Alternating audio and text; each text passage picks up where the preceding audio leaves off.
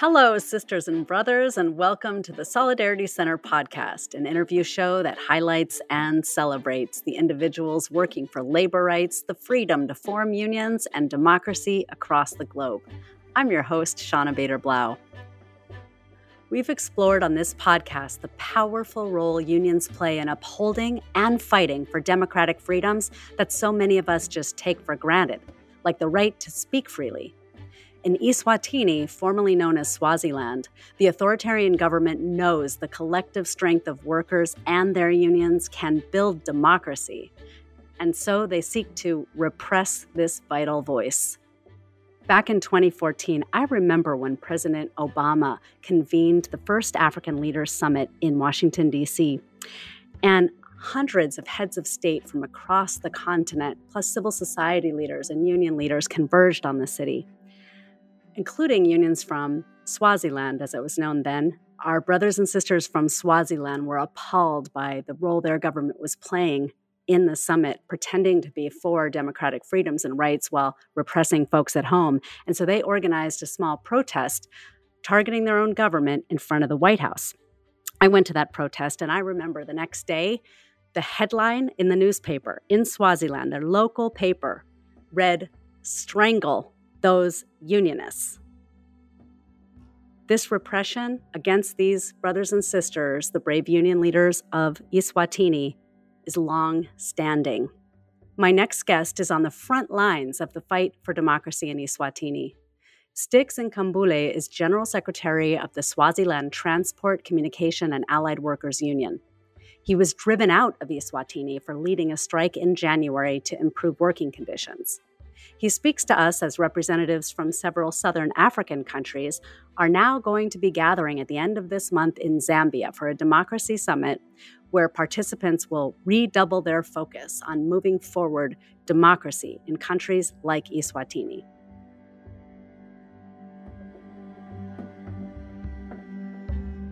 It's an honor to be able to talk to you today, General Secretary Sticks Nkambule, General Secretary of the Swaziland Transport, Communication, and Allied Workers Union. In Swaziland, we do not have an official political dissent. You do not have any missionary that seeks to challenge anything on the field of human rights. It could be labor, it could be social issues, or even hardcore political issues. It is for that reason that trade unions then becomes the only vehicle that is recognized within the arid view of the labor law in the country, but also even internationally. So if inside the country nothing works out, then you have a fallback to go outside and expose such things. You're a young man. Who were some of your early mentors? Who inspired you as you got involved in politics and the labor movement? I mean, when you talk of labor in Swaziland, labor rights issues, you cannot finish that conversation without mentioning Comrade Jan Stolle, who led the National Center in Swaziland in the earliest times and for more than 2 decades. Any gains that labor is having in the country, including human rights issues, several benefits. It has been the fruits of what Comrade Jan Stolle did for the people of Swaziland, not just labor, but he extended the agenda beyond labor issues. There are tangible benefits today in the country that are being enjoyed as a result of his efforts with the collective of the leadership that they were working with then. And I know the labor movement in Eswatini, previously Swaziland, has been active in promoting the rights of workers and for democratic participation in the country for decades. We often hear in this podcast and other conversations with trade unionists around the world that labor movements create tangible benefits for workers, and yet governments and employers are very frequently at odds with workers and the gains they want to make. There is a concern to say when the general attitude of the government lacks respect for workers, that ordinarily translate to unacceptable conduct to certain employers. That is why when we deal with the labor rights issues, in more ways than one, we extend beyond labor because the problems that normally are faced by workers. They did not come outside the state order of things at national level. That is why we are persistent in that call. And to some of us, it has been made very much unfavorable from the regime. But we're not here to serve the regime. We're here to serve the workers. If workers are happy, we're going to carry on with that conversation. Some of the most inspiring and brave labor movement leaders I have actually met in my 20 years of working globally have been from your country. I'm familiar with some of the forms of retaliation that you experience from the armed forces, from the government, legal as well as physical repression of trade unionists and activists in the country. Can you tell me a little bit about your experience with the repression of the state? Well, Sean, this is a very, very disturbing eventuality that we face in Swaziland. We are facing a very autocratic and now very, very dangerous regime. Last year in November, we led several job stairways, and the response by the regime, it has been to unleash its army and firing of live bullets on the streets of Manzini, painted red with blood of workers. So we are not just talking history. The current events that are happening suggest that the regime is really crazy in terms of using excessive force. Yes, it is a correct position. A lot of activists and critical voices against the regime have been driven out of the country. Those that remained in the country, they live under constant surveillance, repressions, and aggressions that are being furthered by the regime. But what is quite inspiring is that the people of Swaziland are determined to be part of the conversation that is going to change their discourse. It is a reality. Activists and not just labor, beyond labor, they are littered outside the country. Inside the country, we are burying our own comrades each and every month. Even this past week, there's been burials of people that have been killed by the regime. What's it like to experience losing comrades, friends, activists in the country when you yourself are in exile? That is the most painful thing, Comrade Shona. I think it's more painful than even death, because when we are dead, you don't have any feelings.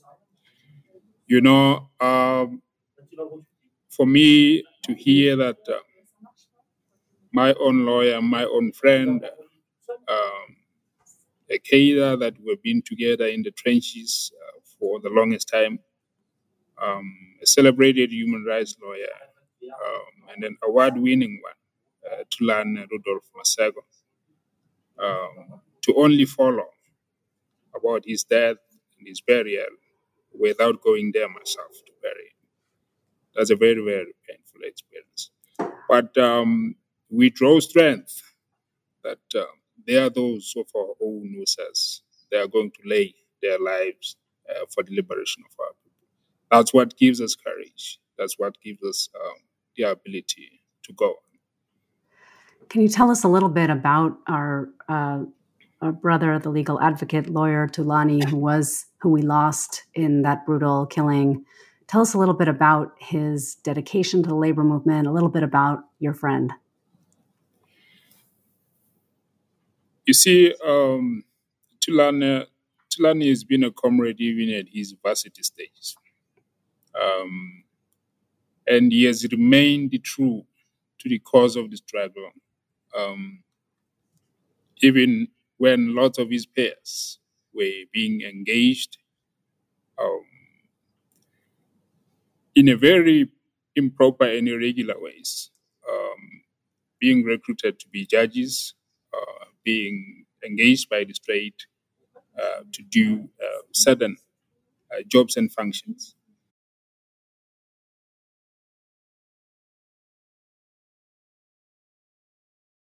And yes, we do have quite a number of candidates who chose to side with the regime.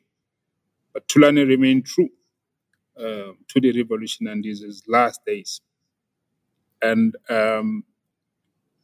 even when it comes to labor, we had a challenge with our own national center in 2012, where the government deregistered it after it pursued a very strong position around democratization of the country to say Swaziland is not a democracy, and we are going to fight and push for a democratization of the country. The only response the King's government did was to deregister that federation. Even when we were struggling to get an attorney to take up that matter, which was being viewed as a political one, Comrade Tulane became available to take up that matter.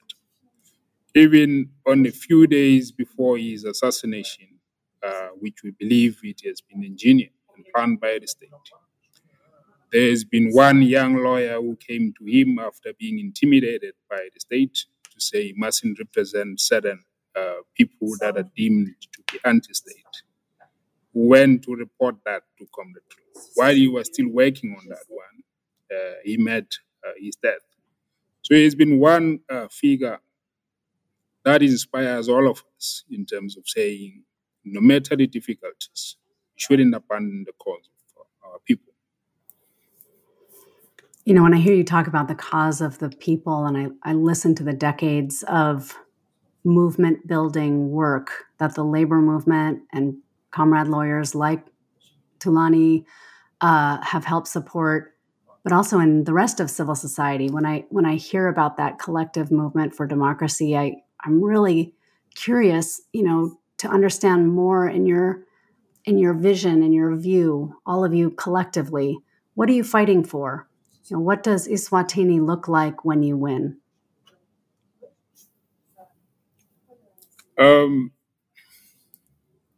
You know, Shona, it's very very much unacceptable that at this present day you would have a state that has ratified all good-looking international um, agreements, treaties, conventions that commit to respect of workers' rights and civil liberties. And then it goes back home. The modus and the structure of the government is just a family arrangement. It's all interconnected into the institution of the monarch. It fully controls the legislative arm of government, the judiciary, and the executive. And the people have got no control over the government.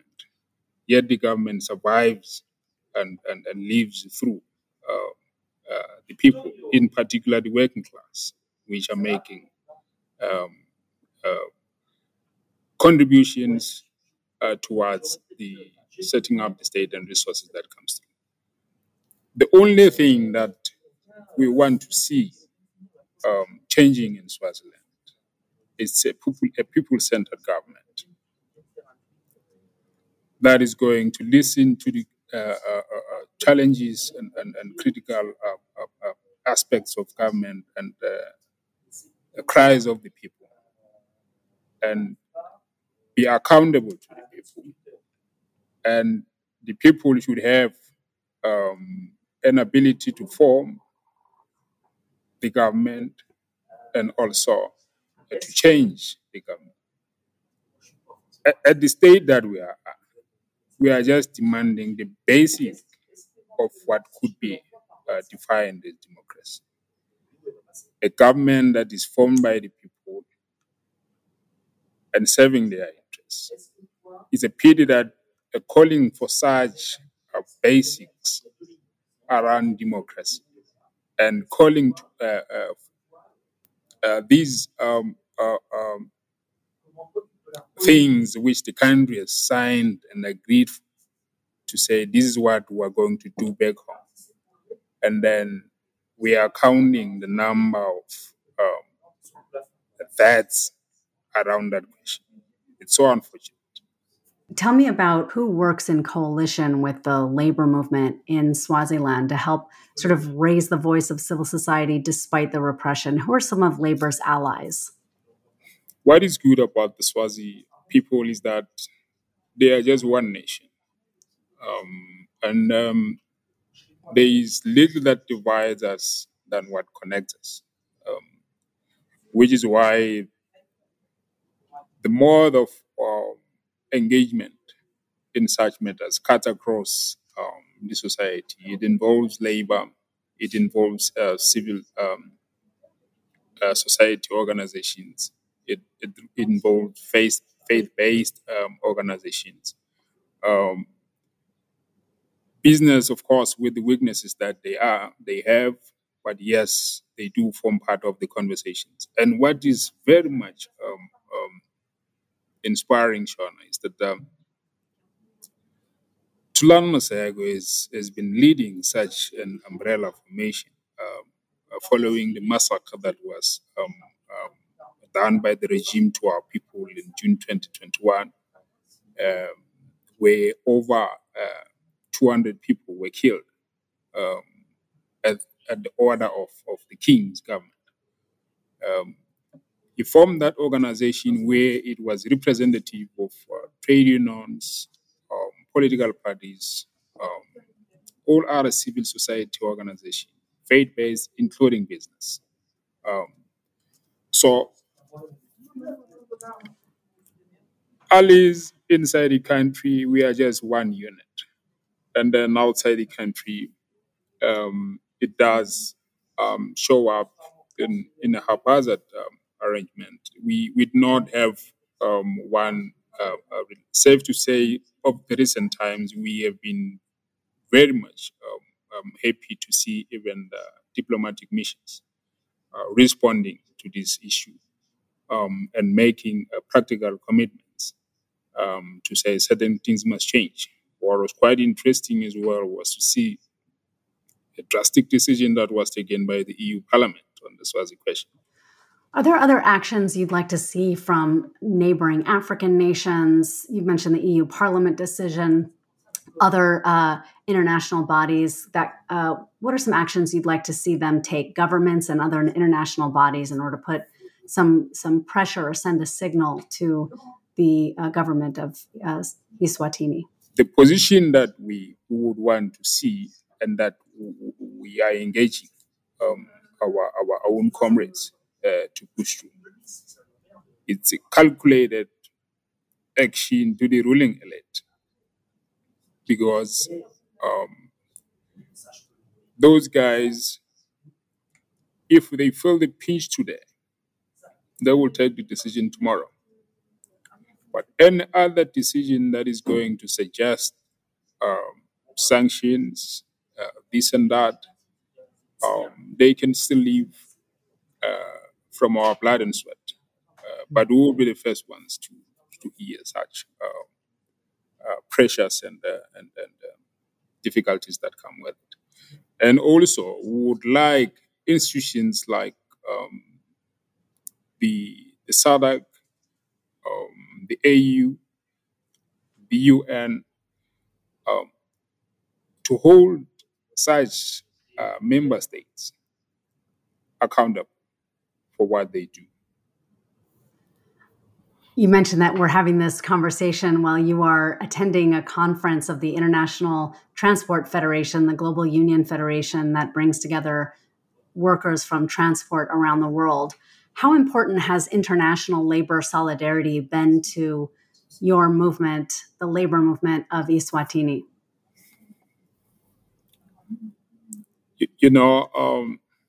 Shona, the only thing that the labor movement and the working class taught us very well is solidarity. And solidarity at times without even paying any cent around it. We've been a member of the ITF, International Transport Workers Federation, from 1990, and we can count quite a number of gains we've got around it. Even gains where the regime had to retreat and abandon some of its decisions it has taken before. And they know even now that they have got to reconsider some of the decisions they have taken because of the noise that labor is raising and practical solidarity that is being offered. And then they are becoming very clear to say these people, they are not alone. We touch them, we touch the global community. They will have to review and calculate the decisions and the actions they have taken against them. Well, to my brother, Comrade Sticks Nkambule, General Secretary of the Swaziland Transport, Communication and Allied Workers Union, I can tell you that you are not alone. Thousands and thousands of individual workers and hundreds of union organizations around the world stand with you in solidarity with your struggle and your fight for fairness, justice, and democracy for workers and all the people of Eswatini. Is there anything else we didn't talk about that you'd love to share with our listeners before we go? We can only say, workers of the world, they must unite, and institutions like Solidarity Center and some other global labor formations, they should accelerate such cause. I mean, to even hear that there are people who are available out there thinking and sharing the pain and atrocities that you go through. It just turns such things into an inspiration and a hope for a better tomorrow. We would want to even commit to our comrades to say we are going to be with them in happiness and in sorrow and in the trenches. We are going to continue with the revolution. We are not going to abandon them.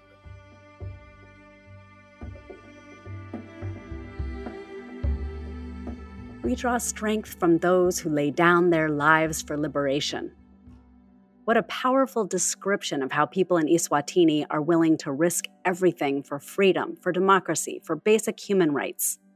We heard how repression, harassment, and even violence are being unleashed on workers and their unions because the authoritarian regime understands that unions not only stand up for democracy, they embody it.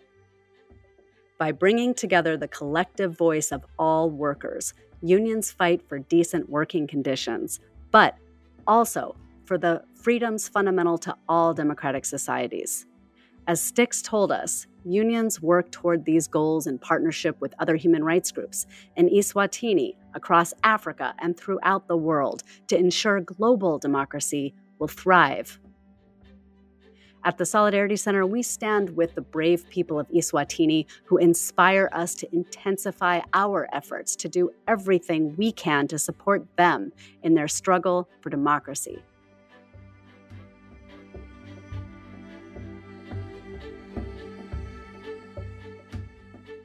You can follow and subscribe to the Solidarity Center podcast on Apple Podcasts, Spotify, or wherever you find your shows. Learn more about the Solidarity Center at solidaritycenter.org and follow our social media on Facebook, Twitter, and Instagram. The Solidarity Center podcast is a member of the Labor Radio Podcast Network, and our show is produced and engineered by Adam Yaffe. A special thanks to the staff of the Solidarity Center who assisted with this podcast. In more than 60 countries around the world, they work to ensure a righteous future for workers fighting for dignity, freedom, equality, and justice. For the Solidarity Center podcast, I'm Shauna Bader-Blau. Thanks for listening.